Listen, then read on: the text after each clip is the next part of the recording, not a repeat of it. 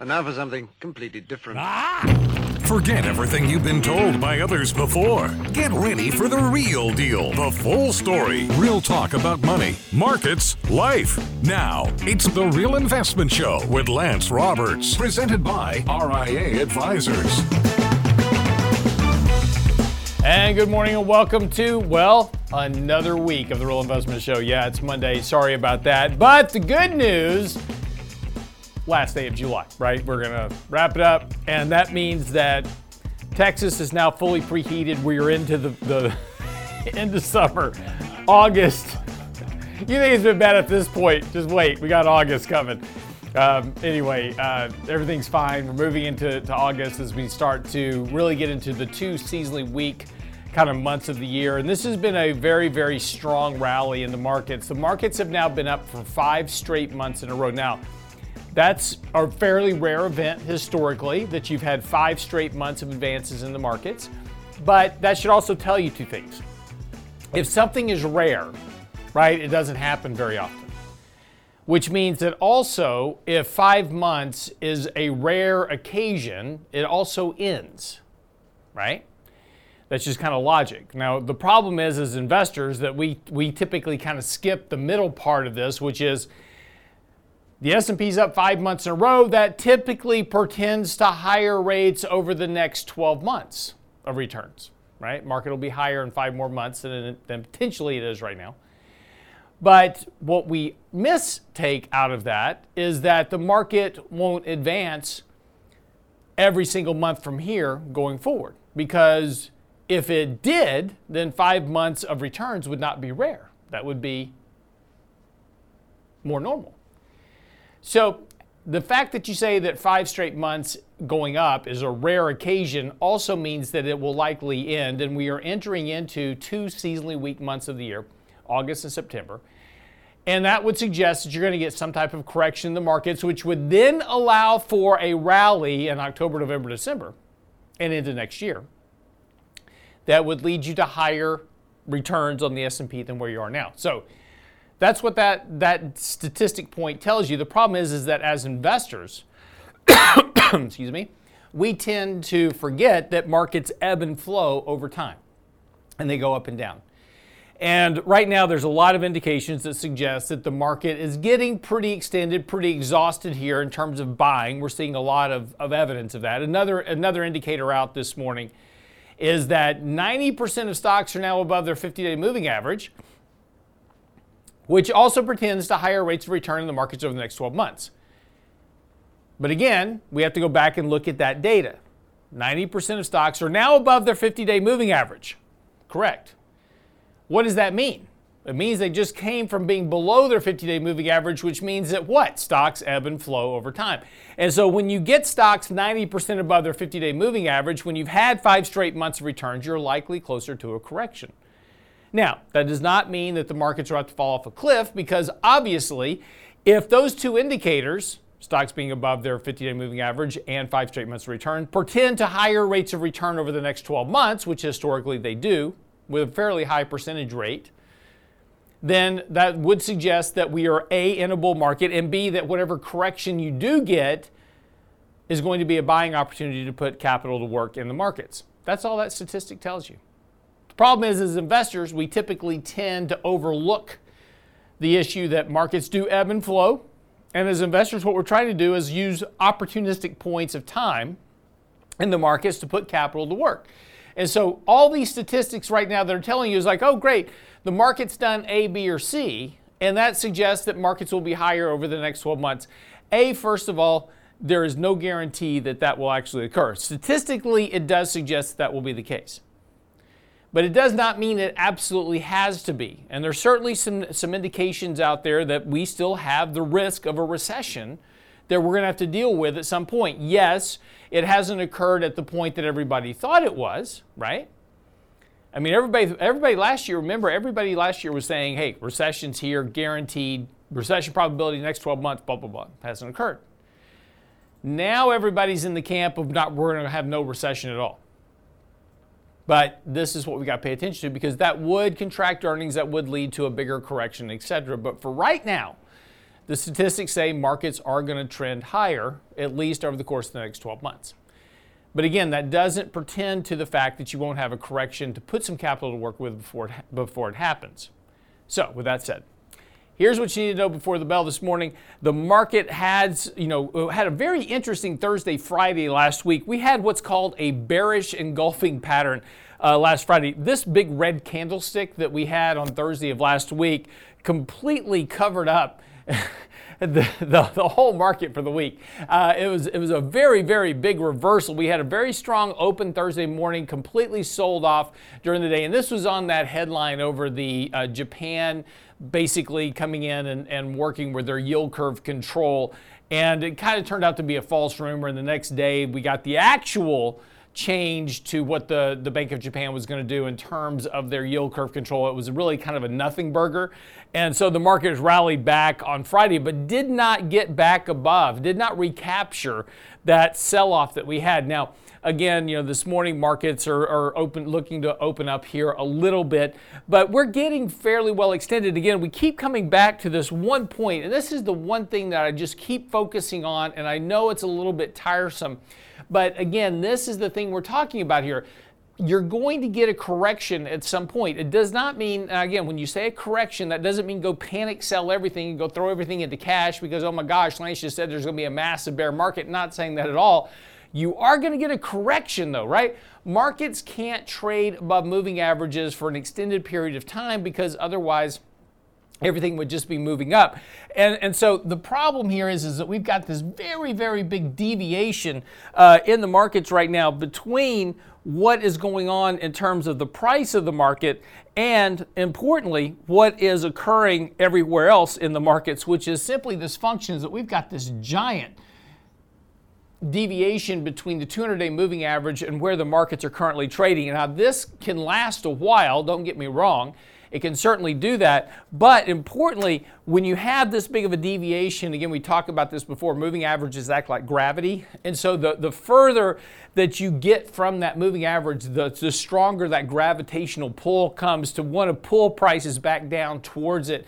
And this is just a natural thing because, again, if you think of what a moving average is, it's simply saying this is the average price over time, which means that prices have to trade both above and below that average over some period of time in order to have that average, right? So we just came from last year trading below that moving average, and so now we're trading well above it. And again, these greater deviations you have above these moving averages, the higher the likelihood you're going to get a correction back towards it. Now, clearly, that does not mean I have to go all the way back to and through the 200-day moving average. So I'm not saying that at all.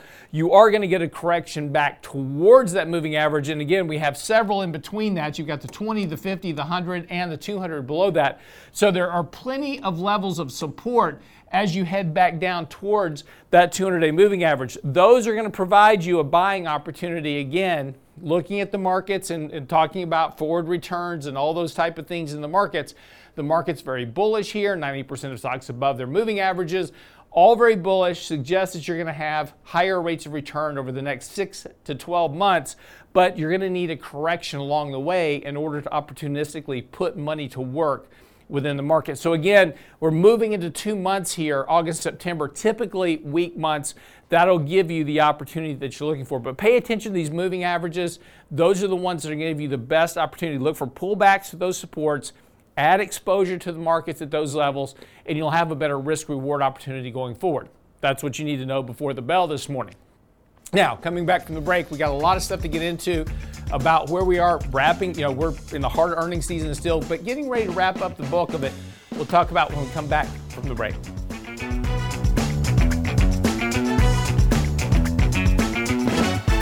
Get daily investment news you can use, delivered at the speed of the internet at realinvestmentadvice.com.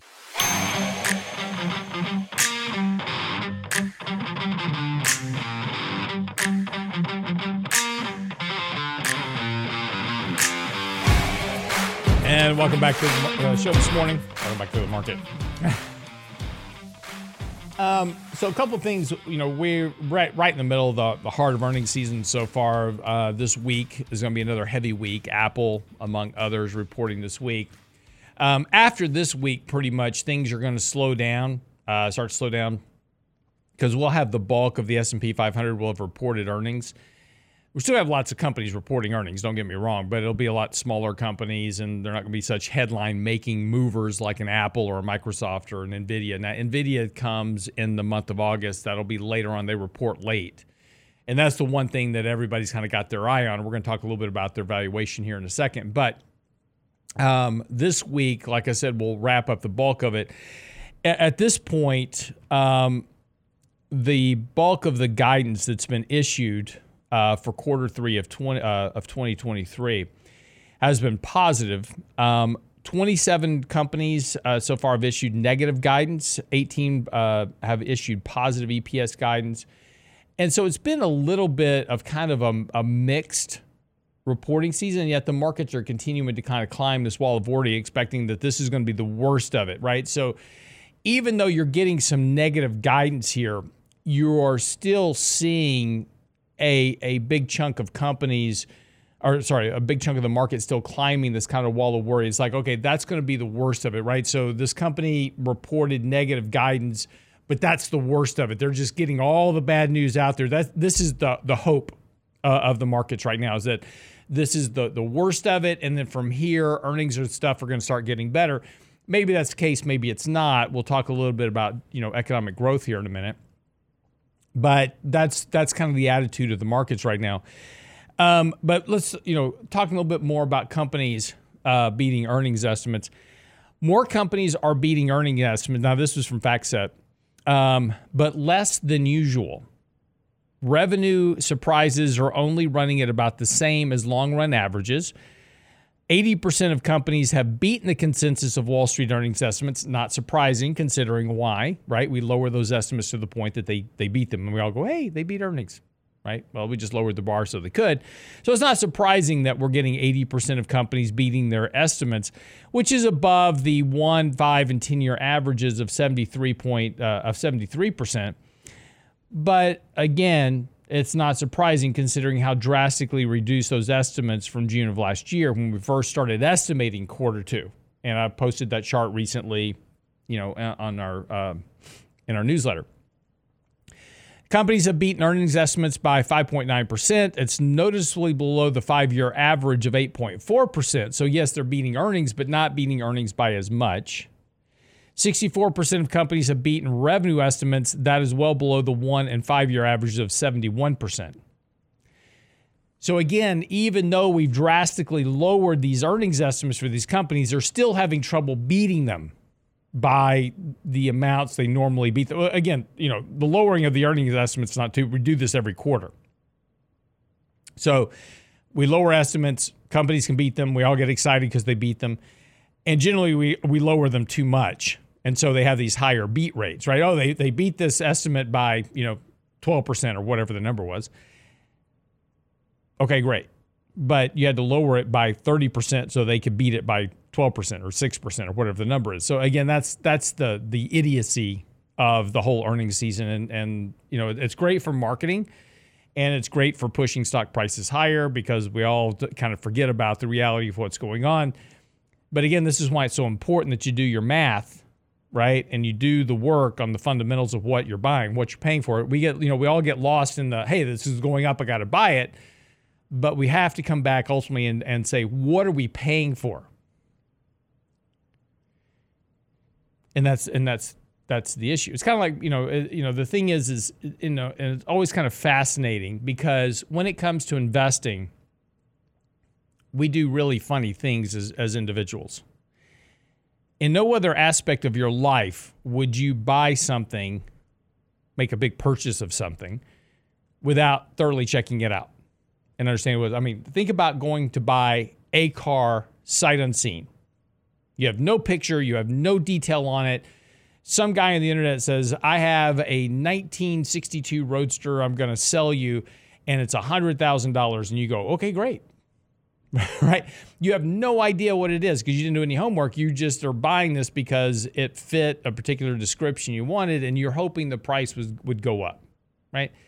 And then you find out that you bought a 1962 Volkswagen, right? And that's what happens in a lot of cases. with the markets. We buy this stuff with expectations that, oh my gosh, it's gone up a lot. It can only go higher from here. And that's not really the case. And I said I'd come back to NVIDIA for a second. And I know I've picked on NVIDIA a lot previously. And I've written articles about the valuation of NVIDIA. It's a great company. Don't get me wrong. Right? Don't get me wrong. Great company, great product. But there's some problems with the valuation. And we've written articles about, the cost of GPUs and AI and the potential for that, and which is amazing, the potential for AI, what it can do. But there is a limit to what valuations can do. And so here's kind of an interesting analysis that was from Jeremy Schwartz that really kind of put a pin in what I've been talking about in terms of when you pay for something at 40 times price to sales, what the outcome is. And again, if you think about it for a moment, you're paying 40 times. Just think about this for a moment. And if you're long NVIDIA, I'm not telling you to go out and sell it, right? I'm not saying that at all, but you have to think about what you're paying for. At 40 times price to sales, that means if I sell $1 worth of a product today, you're giving me $40 for that dollar's worth of sales. Now, that's for this year. You just paid me $40 for $1 worth of sales. If the company, let's say that you're the only investor in the company. You're the only investor. The company has one share outstanding and you own it, and you paid $40 for that one share of stock that the company has. And the company earns $1 in sales.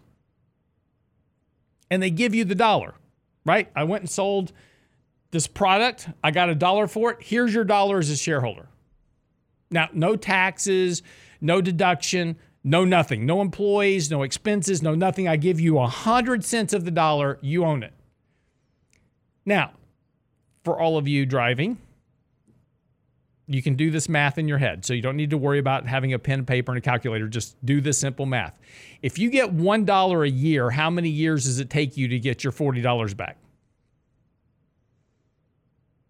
Because that's what we're talking about when you pay 40 times price of anything, right? 40 times earnings, 50 times earnings, 60 times earnings. How many years will it take you to get your investment back if the company pays you your pro rata share of the earnings, the sales, whatever it is?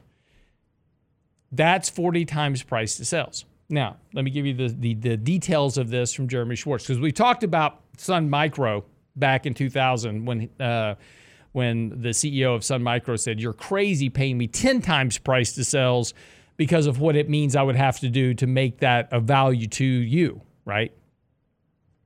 Now you're talking about a company trading at 40 times price to sales. Again, I am not bashing NVIDIA. I'm not saying they're a terrible company. They're not. They're a great company. But we're talking about valuation. Jeremy Schwartz.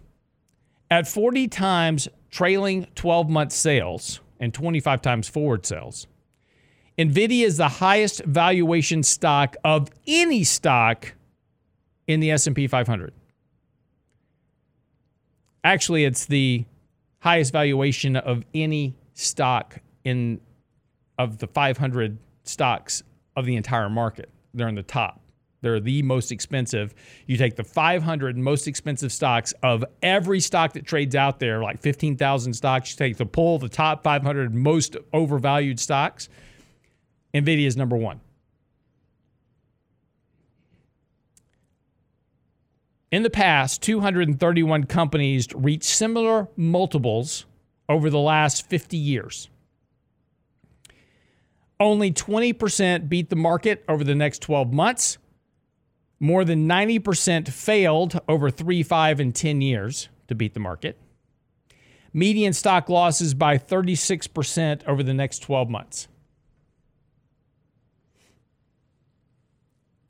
Why? Did the company change? No. Did the product change? No.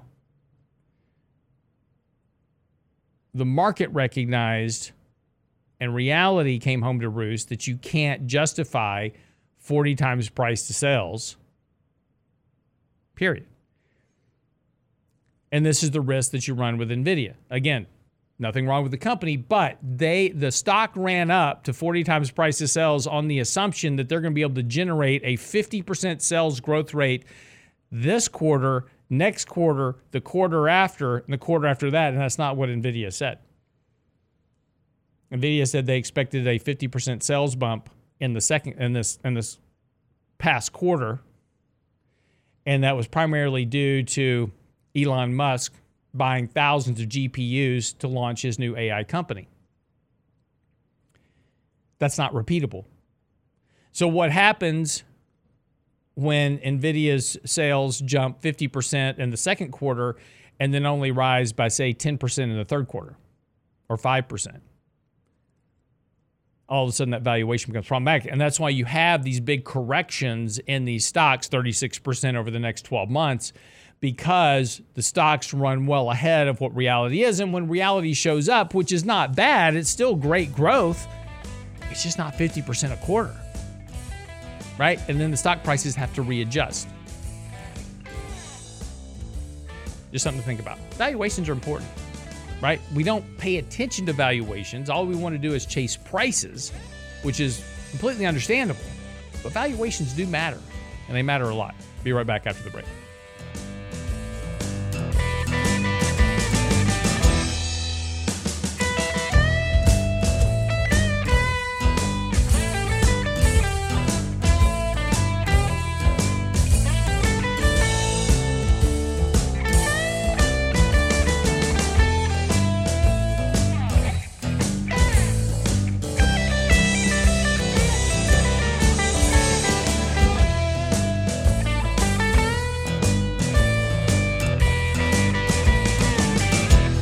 The Real Investment Advice blog. It's required reading for the informed investor. Catch it today at realinvestmentadvice.com.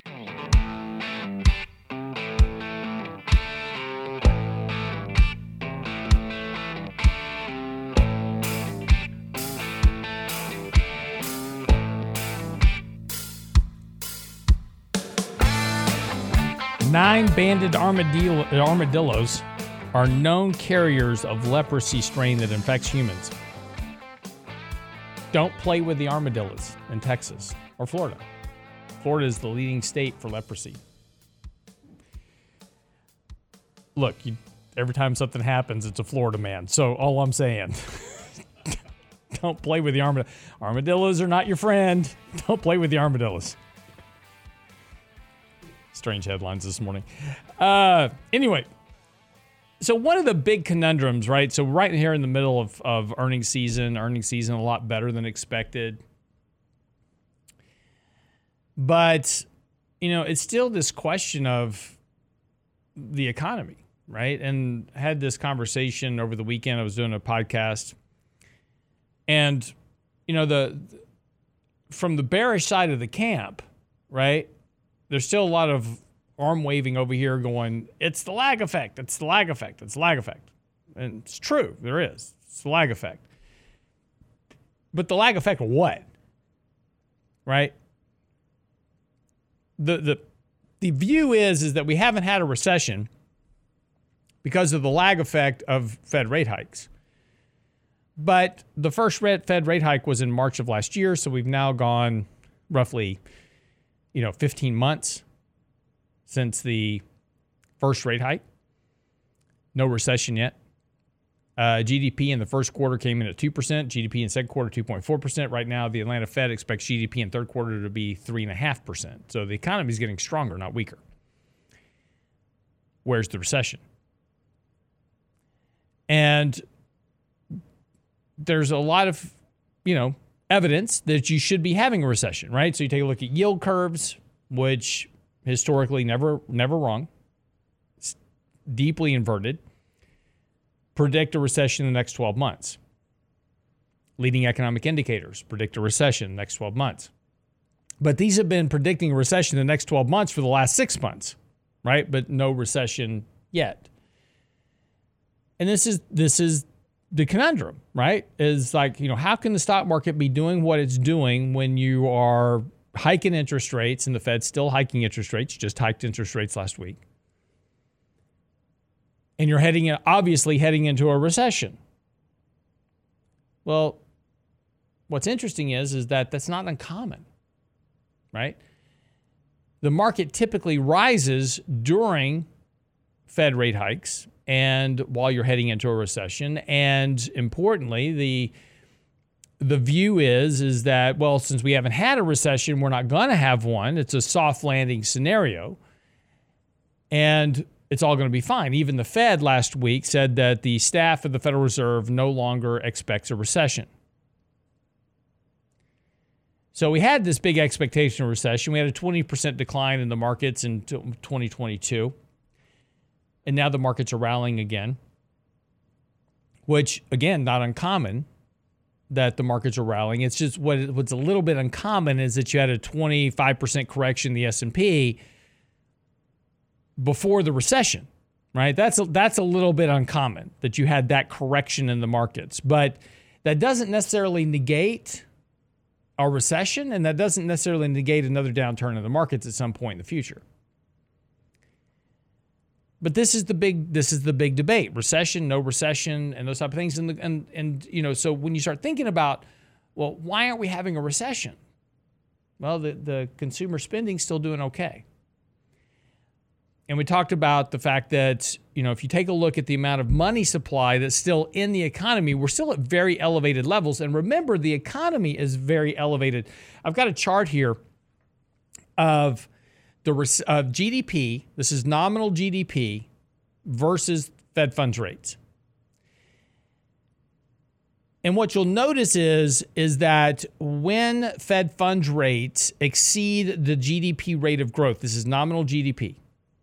Now, two things to take away from this chart. First of all, notice that you don't have to have negative nominal GDP to have a recession. In fact, you've only had negative nominal GDP in the last two recessions, and that was because the rate of annualized growth of GDP had been steadily declining. So you do need a downturn in GDP, but you don't need negative. And that's particularly the case when you have a very high level of nominal GDP at the time, which is what we have. Notice that huge, massive spike in GDP coming out of 2020 and the recession we had there. That's all that stimulus that hit the markets. Fed funds rates right now are not above the nominal rate of GDP growth yet. So the Fed hasn't put on enough brake yet in order to drag GDP lower. Now, this GDP trend will continue lower as it heads back towards 2% annualized. But that's going to take some time. Leave that chart up for a second, Britt. The point here is this, is that you can't have that huge of a spike in GDP. And again, what is a recession?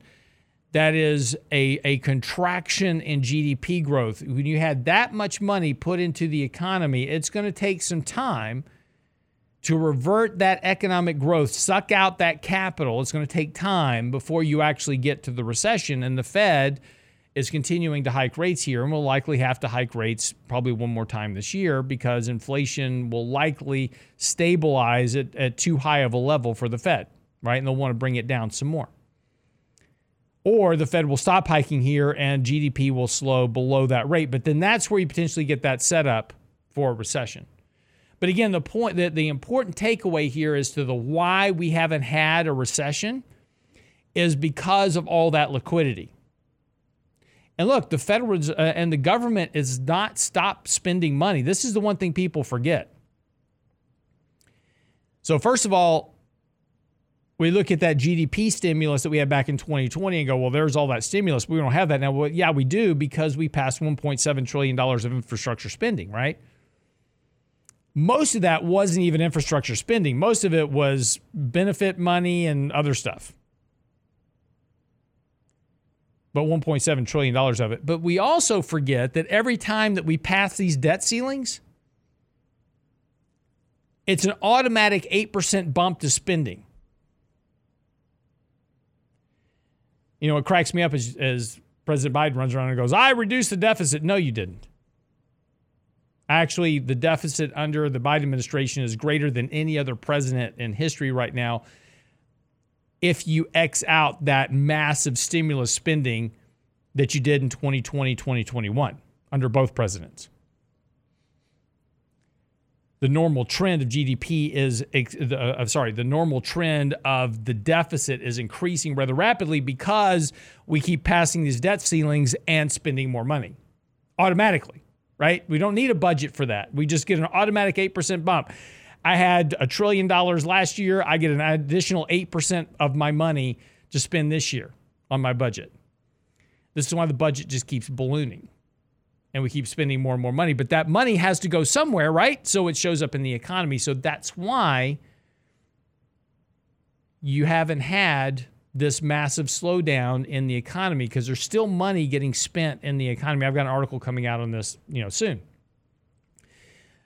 But the question becomes, is that additional spending enough to keep the economy out of a recession? Well, it's certainly enough to delay the recession longer than we think.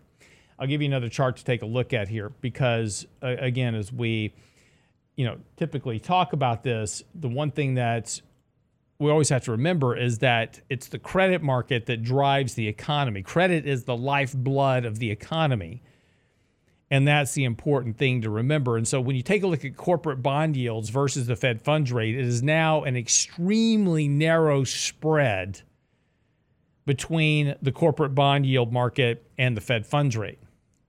Historically, whenever you've had such a narrow spread, right, and this spread is currently about as low as it was heading into 2008 financial crisis. But historically, when you have that negative of a spread, you have always had a hard landing within the economy. But you'll notice that those hard landings, right, occur after. So here, the peak of the market would you put the chart back up? I'm not done yet. Brent's all glitchy on the charts here. We got stuff to talk about. Tell Brent in the chat, leave the charts alone. But you'll notice that these bottoms, put the chart back up, Brent. Quit messing with it.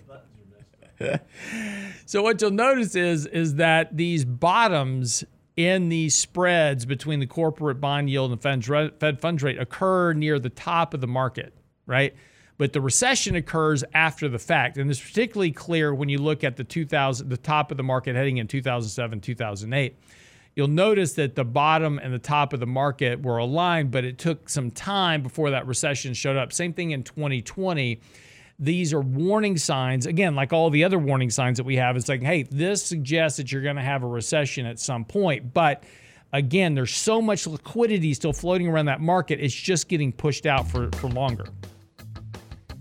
So that's the thing to keep a reminder on, is that everything is fine right now, but we're talking about months now. This could be another 6 to 12 months. And that's what I was talking about this weekend. Everybody says a recession's coming. Yeah, there probably is. Right? Plenty of evidence that you're going to have a recession, but it may not be till 2025 because of all this liquidity. Could be sooner, could be 2024, right? Mid-2024, early 2025. But that's likely the case because of all this liquidity. It's just got to get sucked out of the system before you can have that contraction that everybody's now not looking for, which is actually the setup you want for a recession. Anyway. Be right back after the break, wrap up the show. No more charts so Brent can relax.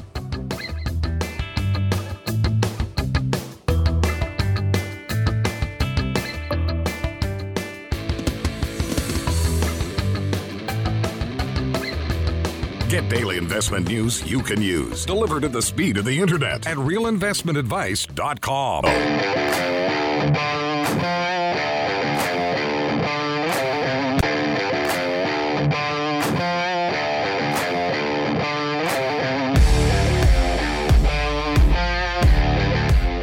And welcome back to the show this morning. So just getting ready to wrap things up. This morning, oil prices up a smidge. Markets are up a little bit this morning. Futures up about 6 points on the S&P. And again, none of this is surprising. Earnings, like I said earlier, coming in better than expected. Not surprising when you lower the bar, but that's where we are. And so that's just been giving some, stocks some lift here as companies come in, kind of beat these lowered estimates. And this is, and again, that's really the good news. The question is kind of what happens next, right? Expectations for earnings growth over the rest of this year and next year's, the bar is pretty high. We're talking about near record levels of earnings by next year. So again, in order to support that, you're going to need stronger economic growth, not weaker economic growth. But again, that's the challenge here. The markets are betting on stronger economic growth to generate higher rates of earnings, and yet you still have this potential risk of a recession coming, which would equate to slower GDP growth and slower earnings. So that's the bet that we're all trying to make here as to what that is. But again, that's the challenge of investing. It's the challenge of managing money is, we have to deal with the market that we have today, which is clearly bullish, but keep our eye on the risk going forward of what potentially could happen. And that's the hard part, right? It's like, well, I don't want to put any money at risk today in these stocks because they could all go down tomorrow because of the recession. And the reality is we're going to see whatever it is coming, right? Markets will start to turn lower. We'll get sell signals across the board. We'll start to violate moving averages, and we'll know it's time to start reducing risk. And this is why this is the difference between a buy and hold strategy where you just kind of let it all wash over you, right? You just write them up, write them down, write them up, write them down. And that's worked over the last 12 years pretty well because of a just phenomenal flood of liquidity from QE to monetary and fiscal stimuluses of different types, nearing $45 trillion worth of liquidity in a $20 trillion economy. Not surprising that markets will return 4% more than the long-term average. But that's not really sustainable. And if we go into a future with less monetary liquidity, then you're potentially talking about a future where rates of return on an annualized basis could be near zero. All right. Now that doesn't mean you're going to lose money. It just means that the rate of return on stocks will, be up 2% 1 year, down 2% 1 year, up 2% 1 year, down 2%, and you wind up over a 10-year period, near zero. And that could be a realistic possibility moving forward, which is going to mean on a buy and hold basis, you're not going to make a lot of money. But as an investor, you're going to have to be much more nimble about managing your money and trading these ebbs and flows of the markets a little bit more to your advantage. And that's why, when you take these kind of views that, oh my gosh, the world's about to end, I'm going to be all in cash, gold and beanie weenies, that you have these periods where markets do very unexpected things. And this has been one of those years. S&P's up 18% for the year. NASDAQ's up over 30. And just a few months ago, nobody could imagine that. But this has been the case over the last couple of years, right? This is really since 2020. Remember in 2021, nobody wanted to own energy stocks, right? Nobody is like, energy stocks are terrible. They're the end of the world, and nobody wanted to own them. Stocks were down tremendously in 2021, 2022. They're up 40% for the year.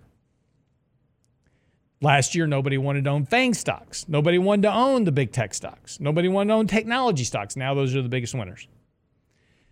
Markets always tend to do exactly the opposite of what you expect them to do. And so that's part of that contrarian thinking that we have to embed into our portfolio management going. And this is the hard part, right? Because, this is Mike and I have these conversations every day. This set of data says we're clearly going to have this outcome. Okay, we need to go buy some stuff. That's the hard part. Doing, when you and emotionally, we all deal with this struggle. I deal with it, right? Everybody deals with this in terms of managing money. It's like, man, I just can't justify doing this because of A, B, C, or D. And I can make you a very good case of why you shouldn't do something, but then the market does it anyway. And that's that hard part of contrarianism, which is going against that nature that we have, which is called loss aversion. That's the psychological behavioral name for it, we're trying to avoid loss. And so we kind of go to extremes trying to avoid loss rather than understanding what the loss potential is and then investing anyway. It's difficult. I don't have it down perfect. If I had it down perfect, our portfolios would be 7 stocks this year, right? Can't do that. Can't do that. First of all, I'd probably lose my license with the SEC for doing something like that. But from a risk-adjusted basis of returns, that is not a fiduciary responsibility, right? That's not our job as portfolio managers and fiduciaries for our clients. We have to manage with some degree of risk.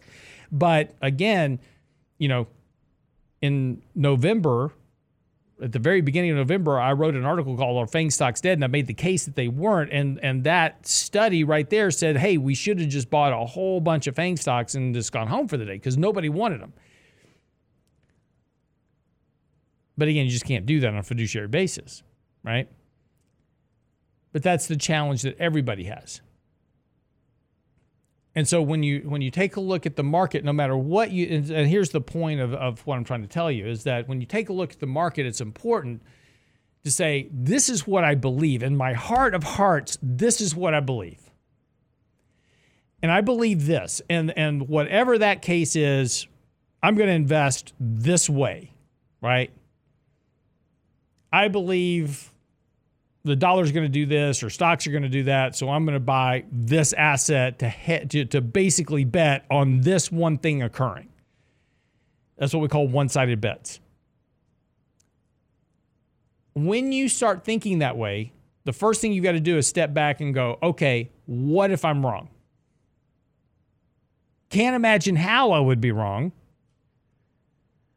But this is where you've got to challenge yourself and say, okay, if I'm wrong, I've got to have this asset sitting over here to take advantage of me being wrong. See, that's the hard part. That's the challenge. Because you've got to bet against your own gut instinct. You may be right?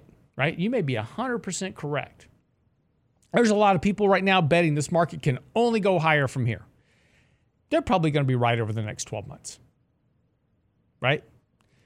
But over the next couple of months, likely they're going to have their faith shaken a bit by a correction. And the question will be, do they adhere to their guns and their conviction and stay long the market regardless of that correction? Or do they start panic selling during that correction thinking that their view is wrong? Right? And what happens most of the time is that psychologically we flip-flop back and forth. As soon as something happens, we're like, I'm convicted this market can only go higher. And then as soon as it cracks a bit, it's like, oh, it's a bear market, I'm out.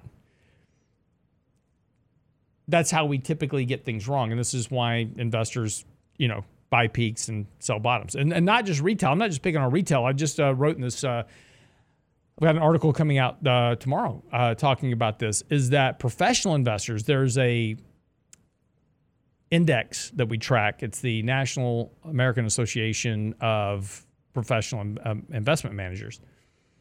And these are all professional managers. And right now, they have 101% exposure in their portfolios. They are not only all in stocks, they are now leveraged to a bit of a degree. Historically, whenever that index is above 90, you're near a short-term peak in the markets. Now, think about that. What's that telling you about professional managers? What it tells you is that professional managers, just like everybody else, buy tops. Whenever that index is below 40, in other words, they're selling, and they've reduced their equity exposure to below 40%, that's near a bottom. So professional managers, just like retail, are just as bad at selling tops and buying bottoms. Buying tops and selling bottoms. Because it's human nature, right? And that's the hard part. The hard part of all of this, and the thing that you've got to take into account, whether you're managing your own money or you've got somebody managing it for you, doesn't matter. We're all human beings. We're all dealing with the same set of emotions and psychological errors and those type of things. And nobody can predict the future. No matter how much we want to try. You may get lucky, right? A lot of people get lucky. It's like, oh yeah, I'm betting on this stock, and stock goes up, and it's like, man, I'm really smart because look at what I did. And it's probably luck more than anything else. But that's gambling, right? I mean, that's the markets. It's we've turned Wall Street into a casino, and now it is simply the luck of the bet, right? Doesn't mean I'm really a good poker player. I just got really lucky on that hand that I was dealt. It happens. But the question you have to ask yourself is, can you repeat that process over years? And if people could repeat that process over years, then a whole lot of more people in this country would be wealthy from the stock market than they are. Just something to think about. Luck versus skill. All right, wraps up the show for today. Be back tomorrow for the Tuesday edition. Of course, as always, get by the website. Our latest newsletter is out on the website now, talking about how to trade this unstoppable bull market. It's on the website now for you. Goes a bit through technical analysis and how to use it, help you out here a little bit. That's on the website, realinvestmentadvice.com. Send your questions, comments, emails. Let us know. See you back here tomorrow.